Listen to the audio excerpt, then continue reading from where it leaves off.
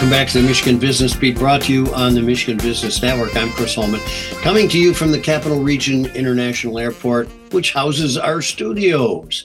We're going to stay right in the mid-Michigan area, and we're going to spend a little time right now with, our good friend Mike Witt. He's Senior Vice President of Asset Management at Cinnaire.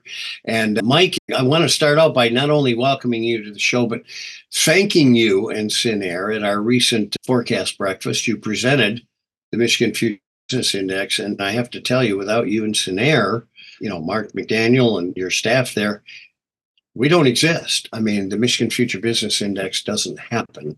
And so we thank you so much for that. And again, welcome to the show. It's good to see you again. Yeah, good to see you too, Chris. Appreciate it. Yeah, we're really excited to be able to keep helping out with that Michigan Future Business Index. It's great. So I can tell you there's a lot of people out there appreciative because a lot of people use our data to make decisions by. And by the way, I sit on an advisory board for the Federal Reserve, and they refer to our numbers in comparing them to their beige book. Let's talk about, that breakfast, that forecast breakfast. Give us a little reiterance of what you came away with. What were some of the salient points? Yeah, I would say overall, I think people are optimistic, right? That was the biggest thing that I took away from a lot of the responses that I saw compared to the last couple of years. Is there's a lot of optimism among small business owners in Michigan. We share a lot of that here at Cinnaire too. We've seen things like everybody's over COVID, right? They're tired of talking about COVID, but a lot of optimism and things seem to all be going in the right direction for business and people's outlook on the future of business, especially after the last, 18 months or so where it's kind of dipping down the other way. It's kind of interesting because that enthusiasm level always surprises me, and it actually ticked up a little bit from the last survey. Yeah. But when you look at Cinnaire and you're representative of what's going on out there, those high interest rates and inflation, that's a very difficult current in the stream to fight. Yeah, for sure. I would say 18 months ago when rates were ticking up, every other week it seemed like, but it really, they went up 6 times or whatever it was. And in our business of trying to do multifamily apartments and financing them, they're all tied to interest rates. So we had a lot of start and goes. A lot of our properties that we were working on, it was like, oh, we're going to close. Wait, the rate went up. Now I got a bigger gap to fill. I need more money. I got this, I got that. We learned a lot, I'll say. We learned a lot in 18 months of how to fix a lot of problems. But, we've got a lot of good partners that we work with, a lot of good banks that we work with. In Michigan here, the Michigan State Housing Development Authority, they did a lot to help with that too. We weathered it through, learned a lot, and I think it's all helped us for the better as well.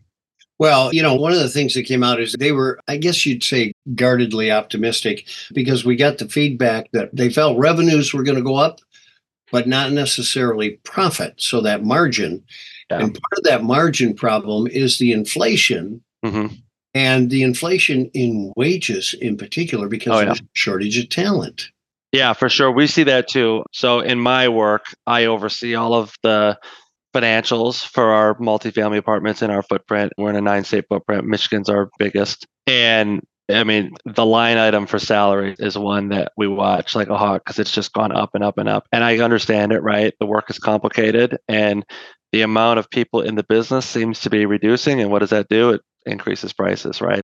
So that's what I learned back in my intro to economics classes at Michigan State, right? Was all those forces gets one thing up, and that's salaries. And we've seen that across the board.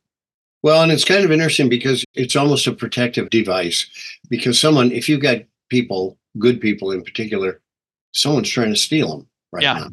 No doubt about it. So yeah, we see that. I see it at our properties. I see that even internally here at Cinnaire. Like we've got good staff, and one of the things that we're doing is ensuring that we're benchmarking where our pay is because, it's a heck of a lot harder to go find good people than it is to keep them. But it's a constant battle, it seems like. Well, and again, that shrinks your margin or it drives up your price in some cases.